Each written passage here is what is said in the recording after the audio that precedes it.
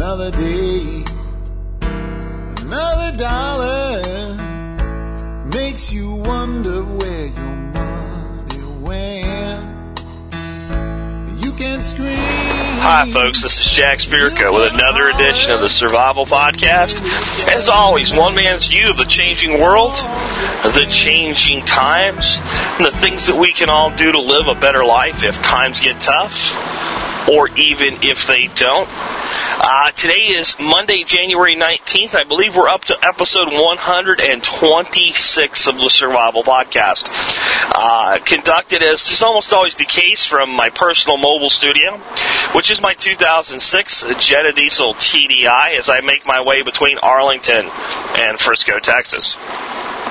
I'm not big on chatting about the local stuff that goes on around here much. I know when I listen to nationally syndicated radio and the guy starts talking, well, here in New York or here in San Francisco, and he goes into a long diatribe about it, I get bored. I'm like, dude, I tuned in for things that matter to me. But one thing I do want to point out here, because I guess it's kind of relevant no matter where you are, because you're probably dealing with yourself, is what our weather is doing right now. If the weather would stay the way it is this week, and it's going to be all this week, I could be gardening like it was summer right now. It's 53 degrees this morning, and it'll hit in the 70s today.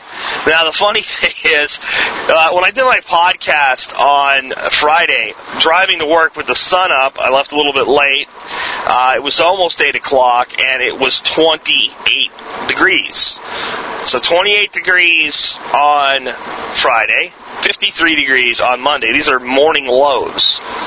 So that's kind of interesting, I guess. Hopefully it doesn't take away from the show that I brought that up, but I just had to share it with you. And then there's one other thing that I have to share with you. I don't like to listen to those syndicated radio guys talking about, football usually either, but I have to say something here because I am one of the biggest Pittsburgh Steelers fans on the planet. So, of course, my team is going to the Super Bowl. That is the good news. The bad news is my son is probably the biggest Eagles fan, at least in the state of Texas, where the Eagles are not exactly liked by the droves of Cowboy fans, and his Eagles fell to the Cardinals. And the reason that's bad is, one, I kind of like the Eagles myself. I don't have anything against them. Really would like to see those guys win the Super Bowl at some point. But the other side of that was it was a chance for us to have one of the most amazing Super Bowls that could happen in our household, and it's just not to be. And fate sometimes is a cruel mistress, and this is a little bit of what we're going to talk about today, so I am trying to tie it in. So there's the local stuff from Jack, and if it's not your cup of tea, don't worry, I'm done with it. Let's move on to what today's subject is. Today's subject is going to be kind of why I do this show, and what's really out there. Why are we even prepping in the first place as a guy cuts across 4 lanes of traffic in front of me? Are we crazy in this community, or do we know something others don't, or are we aware of something others do not? Not particularly aware of. And there's this one, knowing things and being aware of things. And I want to talk about that a little bit as well today. There are kind of what I call the tinfoil hat guys. Now remember, I'm not hard on these tinfoil hat guys. I think that they serve a purpose. And the tinfoil hat guys are the guys that are way out on the edge of every conspiracy theory. And the New World Order is coming to take away everything you own tomorrow and put you to work in a death camp somewhere, like the Nazis did to the Jews. That's where some of these guys are. And then there's varying levels between, that's the extremist, and then there's what I consider the logical thought out modern survivalists that, I kind of try to put myself into, and maybe I gravitate a little bit toward the tinfoil hat side myself, but somewhere near a moderate center. And then there's the person that's like, yeah, I'm going to throw some water in the house and make sure there's some extra food, and that's pretty much it, and I'm not really going to pay attention, and that's kind of the way to the other side, right? And every survivalist, if you're a survivalist, is somewhere in that spectrum. And I think the difference a lot of times between the people that are way out in the conspiracy world and the people that are a little bit more grounded are we know that we're aware of the potential for a threat. And a lot of the conspiracy folks think they've cracked the code and they know the exact shape, form, and timing of the threat. And I think that's really all that separates the two. And as I go through some scenarios today, I'll try to explain what I mean. Because the issue is, are you letting the way by which the threat will occur alter your preparations for it. In other words, if there's some sinister, evil group out there that wants to exterminate 70% of the population, it develops a vaccine or a virus capable of doing it, vaccinates their own kind, and releases it on mankind, it's a really bad thing. It's terrible, and it's not completely out of the realm of possibility. It is out in the tinfoil world. But if a natural virus mutates to a point where it has the capability to wipe out 70% of the planet and begins a global pandemic, the result is the same. So the person that's like the paranoid sits around and they worry about somebody cooking this up in a laboratory, and the person that's grounded in reality says, that could happen. It could happen naturally. There's a million ways that this could happen. And history's shown us that diseases mutate and they morph and they get out and they cause damage and destruction. So I'm aware of the threat, and I'm aware of what I need to do to prepare for it, understanding that a disease threat, the best thing you can do, as long as you have not yet been contaminated, is to quarantine yourself from anybody that may have been. So for many people, that would just simply be bugging in. Paying your bills by mail. It might have to get to that point. And you might think, well, now we're back out in Paranoidville.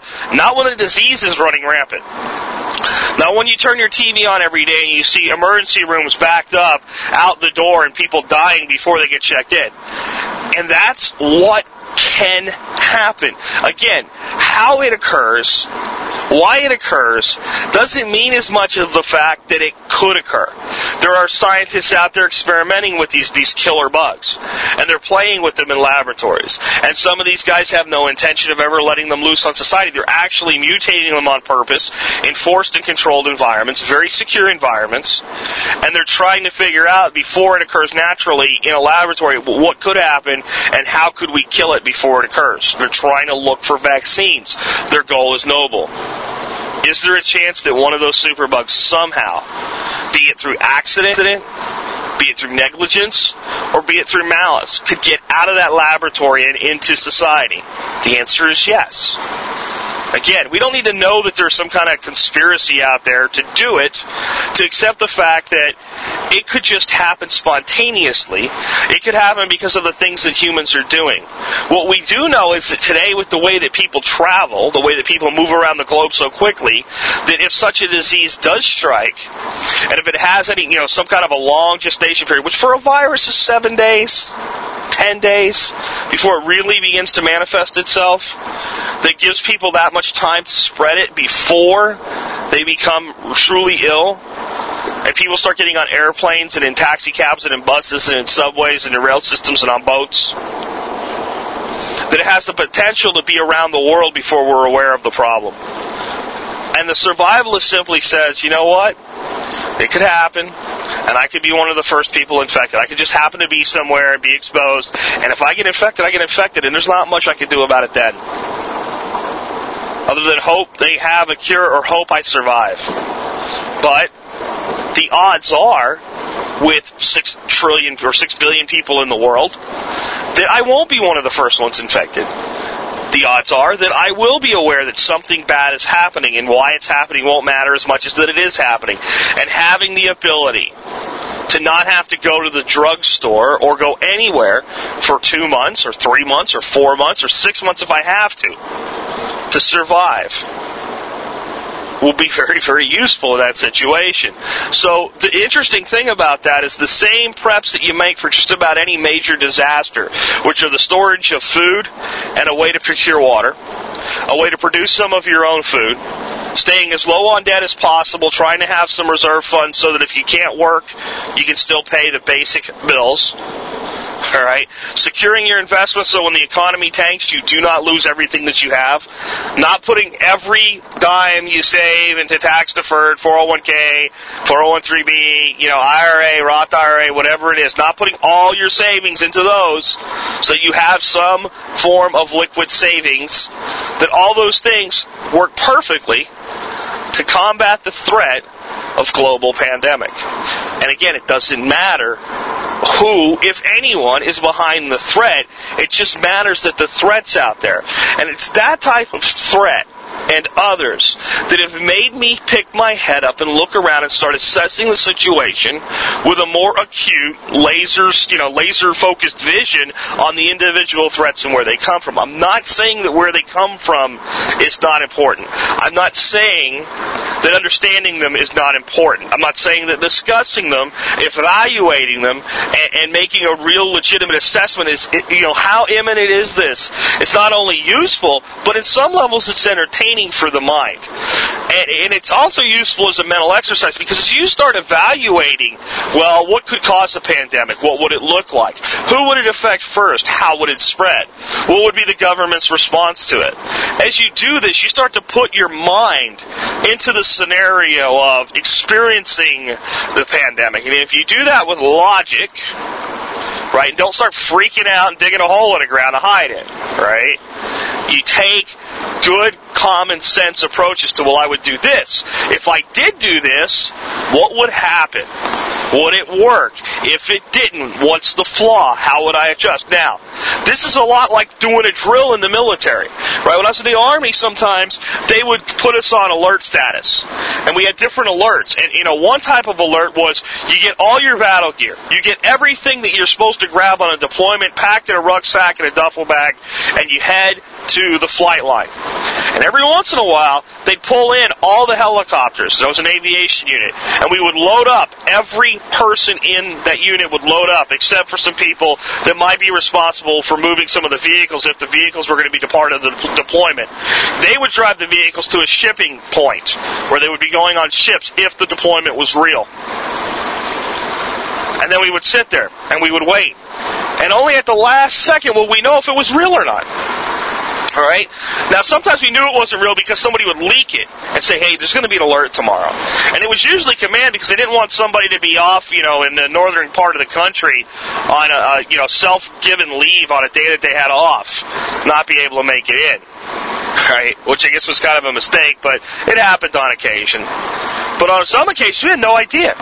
Everything was beautiful. Hey, I was planning on going out to the bar tonight, weren't you? Yeah. What do you think? Is this one real or not? I don't know. We didn't hear anything about it. This one looks real. And then they would say, stand down. And we would all go back to our units, and we'd put all our gear away. And usually they'd use it as an excuse, lay your gear on your racks, and they'd do an inspection. And then we'd put it all away, and we'd go back to our jobs, and we'd, just begin doing life as always. We'd probably go out and have that beer that night, if the alert happened early enough in the morning anyway. Sometimes the alert was simply, everybody assemble at the barracks and wait further instructions. We'd all go back, we'd get in a great big company formation, everybody would be present and accounted for, and they would say stand down and go back. And there were all these different drills that we would run, checking our combat readiness. Now, part of it was an evaluation. Are we ready? But there was a much more important component to it than that most of the young soldiers, including myself at the time, did not understand. Should it have ever happened for real, it would not be the first time that you've experienced it in your mind. That is the biggest difference. Now, once bullets start flying, that is the first time. Once you're aware that they're going to start flying for real, that is the first time. But your mind often doesn't know the difference between a simulation and reality if you do a proper simulation in your head. So as you start to evaluate threats, if you start to, don't just look at them and go, yeah, that's there, I better put some more food in it. Think to yourself, what would I do? What would I do? Would it work?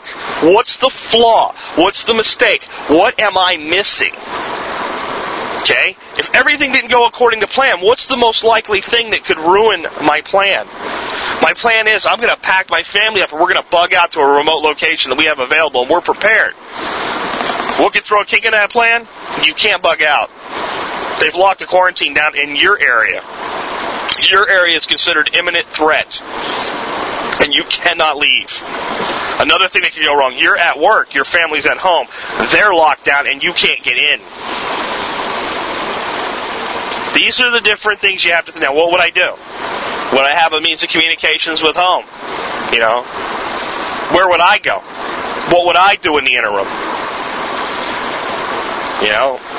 Well, how would I give them instructions? How would I give them comfort? These are the things you have to start thinking about. This is why I do this show. And this is why sometimes I take a threat and I pick it apart. and I beat it to death. So that you'll look at it and you go, man, that could happen. Because I don't care whether you believe it could happen or not, really. All I want you to do is take it seriously enough that you start running the simulations in your head. What would this mean to me?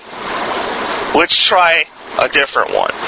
Right now, people look out and think that the world is actually a pretty peaceful place. I mean, sure, we're blowing some stuff up in Iraq, but we're about done with that. We're blowing some stuff up in Afghanistan, but we're winding that one into about the middle, I would say, of that operation. That's a much more difficult operation than Iraq was or even had to be.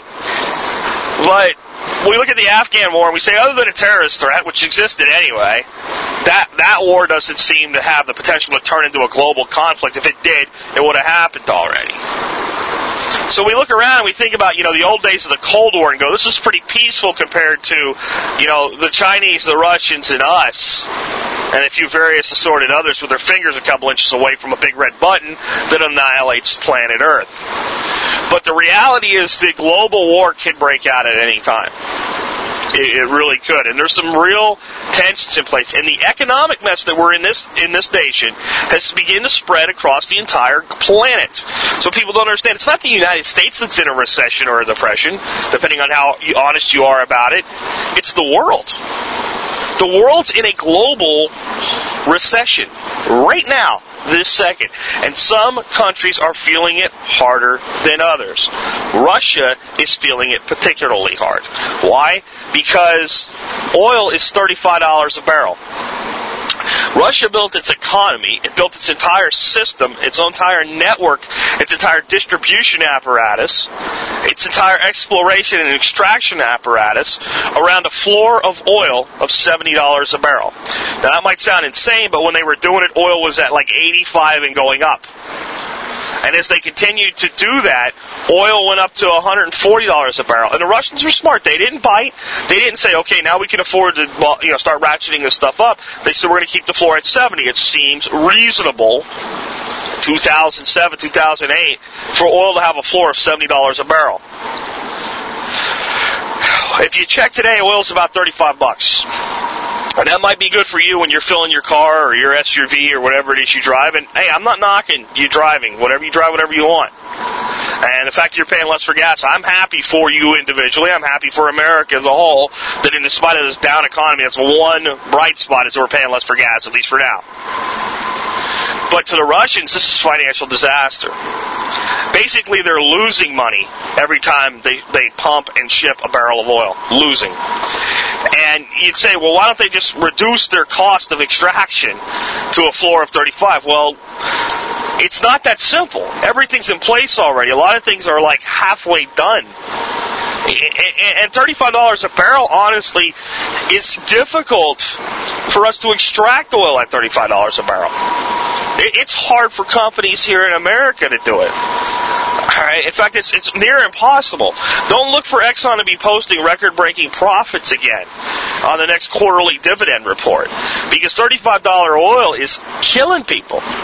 The refineries are doing okay, and then the retailers, they actually have a little bit more room for margin now, because they can bump that 1 cent a gallon that they were charging you in profit to 4 cents a gallon, and you're like, I don't, $1.54. Well, okay, I'll pay that, because the psychology of pricing has told you that anything below $2 is just dirt cheap. I mean, I just can't complain, because I just paid $4 a year ago. So, what does that all mean? That means that you have the nation of Russia in financial turmoil. Financial turmoil that can be solved overnight if the global price of oil goes back up to around $70 a barrel, which the Arabs, the Venezuelans, and just about every major oil-producing country, including Mexico, want. In fact, this is what you got to really get. So does ExxonMobil. So does Texaco. So does every U.S. producer of oil. So does everybody that explores for oil in the United States. You know, the countless private companies that do exploration, they want it too, because they can't attract investors right now. Because investors are going, at $35 a barrel, even if you hit a gusher, it's going to take me 4 years to recoup my investment. And if the well goes dry by then, I'm break even. So everybody in the world of oil, anyway, wants oil to go back up. So the potential for some kind of conflict to explode somewhere that just so happens to push it back up is out there.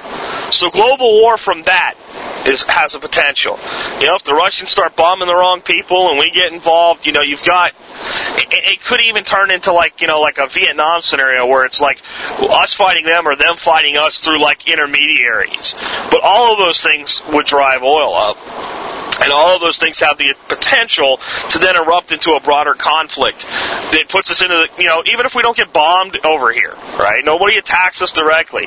Think about World War II.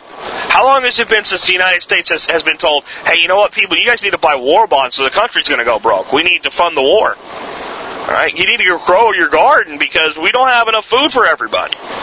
I don't care how much money you have, you don't get to fill your car, you're going to be in rationing. You're going to get rationed for food, you're going to get rationed for material goods, you're going to get rationed for gas. All of these things are potential results from a global war. Since the potential's there, whether it's the Illuminati pulling puppet strings to make it happen, or a natural consequence around the globe, it doesn't really matter what the catalyst is from a standpoint of are you prepared for it? And again, you start running the scenarios in your head. I remember right after 9/11, when we invaded Afghanistan, we started talking about invading Iraq. And my son, who was, I guess 11, 12 years old at the time, fairly young still, looked straight in my eye and said, a war can't come here, can it? And it was the first question that I had the potential to lie to him about to make him feel better that I did not. Because it wasn't fair to say, no, a war could never come here. What I ended up telling him was, Matt, look, I don't think this war is going to come here. Not in the way that you're asking. Now, the reality is it already did. It already happened on the day that we got attacked, and that's what the people are responding to right now. But could someone try to attack us again in a more organized and larger fashion? Yes, it could happen. But I trust that our military is the best in the world and we'll be able to defend ourselves. And we know what we're doing and we'll stay the hell out of the way and let them do their job. And I'll make sure I do everything I can to protect you, but I can't tell you no to that question because it would be a lie. And you know what? I learned something that day. I learned that kids only ask questions when they're prepared for the answer because he didn't freak out. He didn't even have trouble going to sleep that night. So there's a little side counseling for you. When your kid asks you a question, he's prepared for the answer as long as you format it the right way. And you make sure that you address it down to his level of understanding and expectation at the time. As we look at other threats, to me one of the greatest threats that we have right now is to the agricultural system.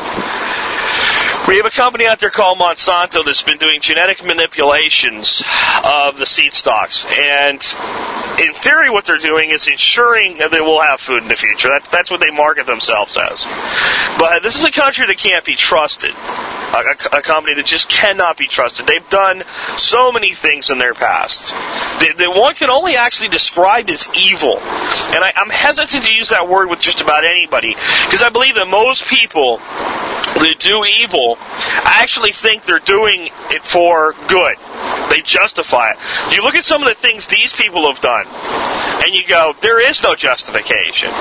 When they hide the fact that they've infected an entire town with PCBs, and then they say we had to do it to protect our investors.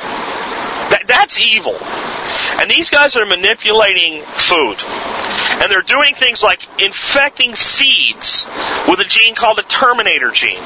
So in other words, they patent a seed that you can't grow or save unless you pay them a fee. And then their seed infects other seed crops, and then they go sue people for stealing even though it was their seed that pollinated other seed and got out into the biosphere. And the courts back them up.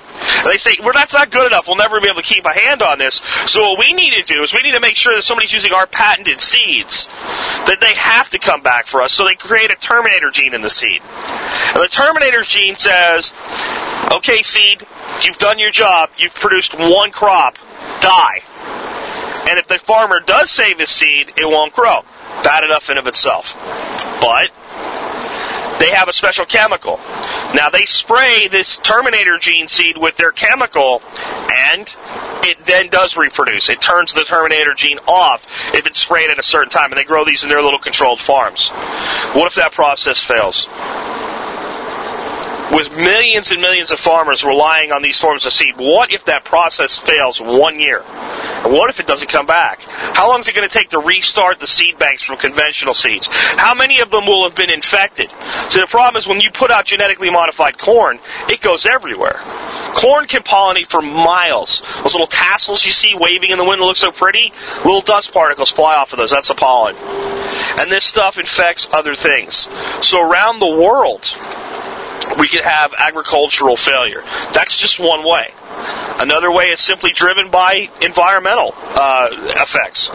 Now, anybody that's listened to this show often knows I have not signed on to the theory of man-made global warming. I don't think the gas coming out of your tailpipe is making my planet hotter. In fact, the fact that it was just 24 degrees for an overnight low in Dallas kind of tells me that this global warming thing has a little bit of a flaw to it.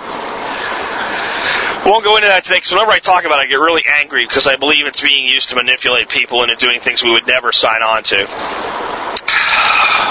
But I do believe in climate change. And I don't believe in man-made climate change. If you've noticed, all the global warming freaks now use the term climate change. That way they don't get into the gotchas of, well, the temperature's going down. Oh, well, we're causing that too, right? The reality is if you look at the temperature of the Earth over 60 million years, for instance, you'll find that the Earth is not like a human being with this nice level, normal temperature. What you realize is there isn't a normal temperature when you take time snapshots of 60 million years. There's no average. Or I guess there always is an average, but the average is meaningless because it's so adversely affected by so many highs and so many lows and so many irregular periods. It was the United States existed as a nation, all right, after the end of the Revolutionary War. And technically, we were still in the last vestiges of the Little Ice Age when this nation was formed. That's not that long ago. And that Little Ice Age lasted for almost 500 years. And crops froze and died the world over. And people before the Little Ice Age were very heavily dependent on cereal grains. Corn, wheat, rye, barley. Today, you might not eat a lot of wheat, rye, and barley. I'll ask if you drink any beer. Or even a lot of corn product. You may not personally. But globally around the world, these are still the staples that feed people. Many third world nations, the only thing that funds their economy is the production of those cereal grains. And if we have a major climate shift, which is possible from things like solar inactivity, just a natural climate change, conveyor belts in the Atlantic changing, all of these things have been postulated as to what has caused all these climate changes in the past. The only thing that you know for certain is when something has occurred a lot of times in the past, the potential for it to occur again exists. So it doesn't matter if it's Joe Yuppie's SUV or a shift that's naturally occurring. All that matters is that we have to accept that the average temperature could go up or down over a relatively short period of time and cause massive disruption to global agriculture and therefore the distribution of agricultural products. Now, I did a show in the past where I explained something that to me is one of the most frightening things that's ever occurred. The United States used to be viewed as the breadbasket of the world. We fed the world. In fact, we fed the Soviet Union during the Cold War. That's a reality. They could not produce enough food in the Soviet Union to feed their own people, and we sold them massive amounts of grain at relatively very low cost and kept their country surviving. We could have pinched that off, but we didn't. We did the humanitarian thing. All right. Today, the United States is a net importer of food. That means that today we import more total food than we produce. In other words, if every nation in the world stopped importing food to the United States, and we stopped exporting food to the rest of the world, and just kept what we had, we can't feed ourselves at current levels. Now, I believe people could survive. I believe everybody could survive because we waste a lot in this country. And if people made those adjustments, that would change. But this is a trend that's not going to reverse anytime soon, and it's going to get bigger and bigger and bigger. And if you don't believe that, all you have to do is look at oil. There was a time when Saudi Arabia, are you crazy? The United States was the oil capital of the world. We had and we produced more oil than anybody. We exported oil like crazy in this country at the beginning. And then slowly we started to import some oil, and we started to reducing our exports. And now we don't export a drop. And we are a huge net importer of oil now.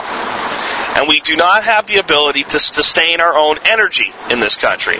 Food's going the same way. Now, again, the thing is, it doesn't matter why. Whether it's the oil issue and peak oil, whether it's climate change, doesn't matter if it's a yuppie's tailpipe, or it's solar activity level, or it's the angle of the Earth in response to the sun, or it's some glitch in the Earth's orbit that occurs every once in a while, or it's a bunch of volcanic eruptions, all right, or if it's deforestation, which to me that is a threat. You can't keep doing what we're doing there without causing some kind of an impact. With all of these things together, the potential's there. And what do you do to prepare for it? You have food stored. You have the ability to produce and grow your own food in somewhat controlled conditions. Just because agriculture suffers around the world doesn't mean that the home gardener has to suffer. There's always plants that will grow in just about any condition short of absolute baking, broiling desert. Or absolute Antarctic freeze. And if we end up in either one of those in the more temperate parts of the world where most people live, it may be all but over at that point, unless you can find your way into the limestone caves in Kentucky and someplace like that. So that's the extreme. It's not what you prepare for. But a major global shortage in food, that's something you can prepare for quite well. And it just so happens to be the same things you do to prepare for a potential for a global pandemic, or to prepare for complete collapse of the economy. You see, that's the thing about this. All of these disaster scenarios basically have the same preparation. Stored food, stored water, reduced debt, okay, savings, some gold and or silver, or some silver and or gold, your choice. An awareness of your surroundings, a plan, knowing where you will go if you can't stay where you are, knowing how you will enact staying where you are if you can.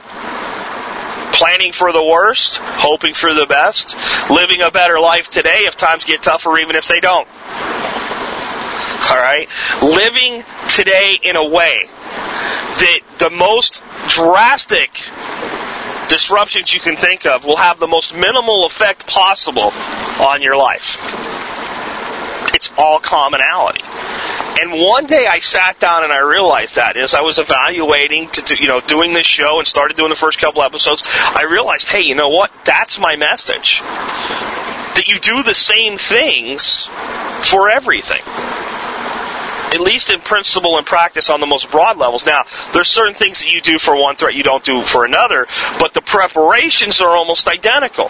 Documentation. Where do I go? How do I get there? What do I do if I can't get there by my primary route? What's my secondary route?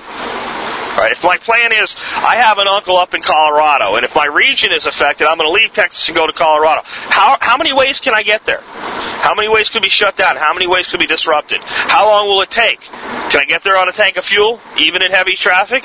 If I can't, do I have enough reserve gas? How much reserve gas should I have to make that trip? Right? These things are all the same, because it could be a pandemic that has you fleeing, that creates the same questions, the same scenarios. So my goal with this show, what I'm trying to do, is to get you without freaking out, without being illogical, without being irrational, to start running these scenarios in your own mind. To start saying, what if? To simply ask that question. Because if more people in New Orleans had said, what if the levees break? What if there's a flood?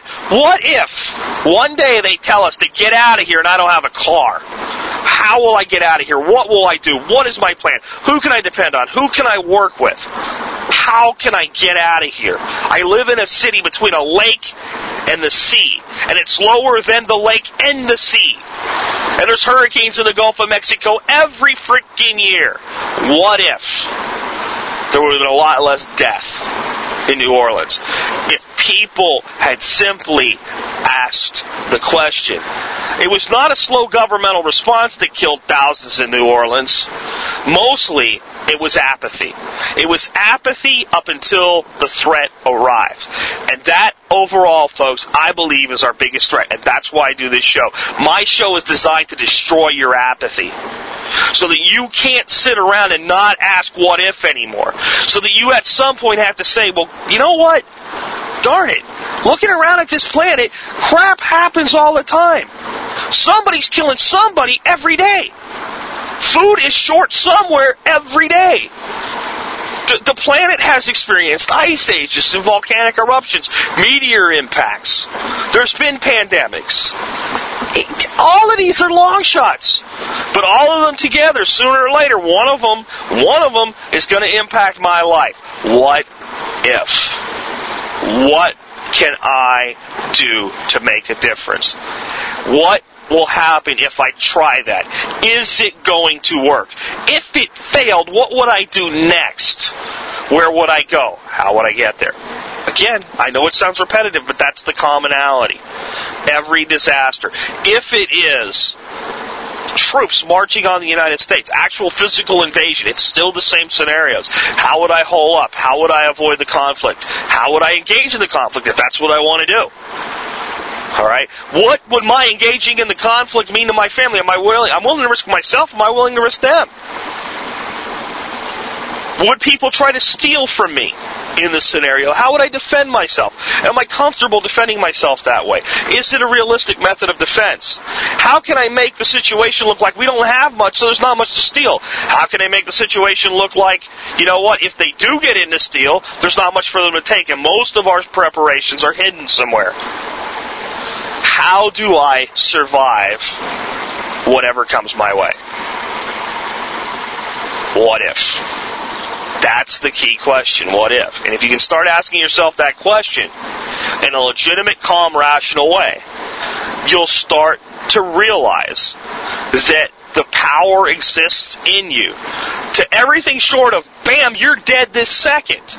As long as you're still alive, the power exists in you to make a difference in the survival for yourself and for your family and for those you care about. Even your stupid freaking relatives that spend money like it's water, they're deeply mired in debt, they have not enough food on their shelves to last 3 freaking days. If you really care about them, your power exists to help them as well. Either by making them aware and hoping that one day they'll wake up, or by doing enough preps you could take them in some scenarios. There may be some scenarios where you have to say, dude, you're a grasshopper, I'm an ant, bye. But in most scenarios, those relatives you could help. The human being exists as a survivalist. We should have never made it. We should have never made it. Do you know there's a bottleneck where the global population of humans got down into around 4,000 or 5,000 through some sort of global catastrophe? We're not even sure what it was. But we can look at the genetic code and we can see it. We can see it bottleneck down and broaden back out. Humans have survived every major disaster the world has thrown at us. And the ones that survived have always been the ones that have asked the question in advance, what if? And understood when tragedy struck, I now must take care of myself and those I care for. I now have the power to survive or to die. It is now not about winning, it's about survival. That's a lesson that I learned from a former Russian Olympic athlete named Valery Asnov, who taught me the difference for the combat sports, for the Russian Olympians who were so dominant at it, was we weren't trained to try to win. We were trained to survive, and through survival look for the opportunity to win. Your goal, survive. Play for a stalemate and wait. And if you play for a stalemate, sooner or later your opponent will show you a weakness, and that's when you strike. And be sure it's a real weakness, but sure they're not playing the same game you are. Know before you commit. Right? And people that that really have survived over thousands and tens of thousands of years have been people that have done just that. They looked for the opportunity to survive, and they've won by succeeding in their survival.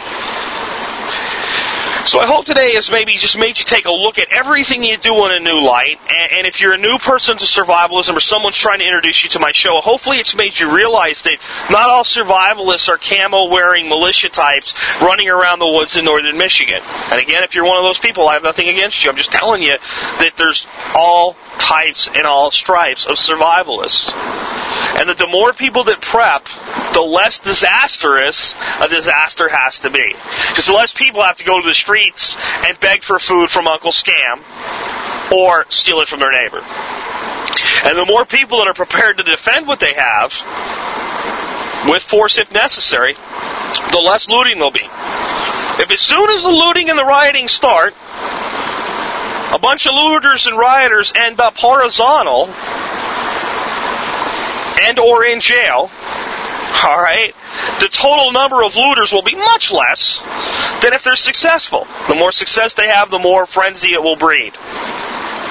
All of these things revolve around some level of community. Survivalists typically have a mentality of being individualists, but in this sense, you need to be reaching out to your fellow man. That's why we have things like our show, our forum, and the many other forums that are out there. People are beginning to communicate with each other. A lot of things were held secret for many, many years because people are realizing that there is power in numbers and that our numbers in the survivalist community are growing. And we're reaching more and more people every day because they're losing their jobs. They're watching 60% of their retirement wiped out overnight. The only people that were screaming, get out, get out, get out, were us. We were saying, this is bad, get out. You know, just go to if we're wrong, you'll lose 6 months of returns. But get out, this thing is bad. And all the experts said, no, if you've got 10 years, just stay with it. And that advice, if it was given to you 10 years ago, made you lose money. The market's down from 10 years ago, right now, this second. And all of these things are leading people to understand the risks and the realities of the new world.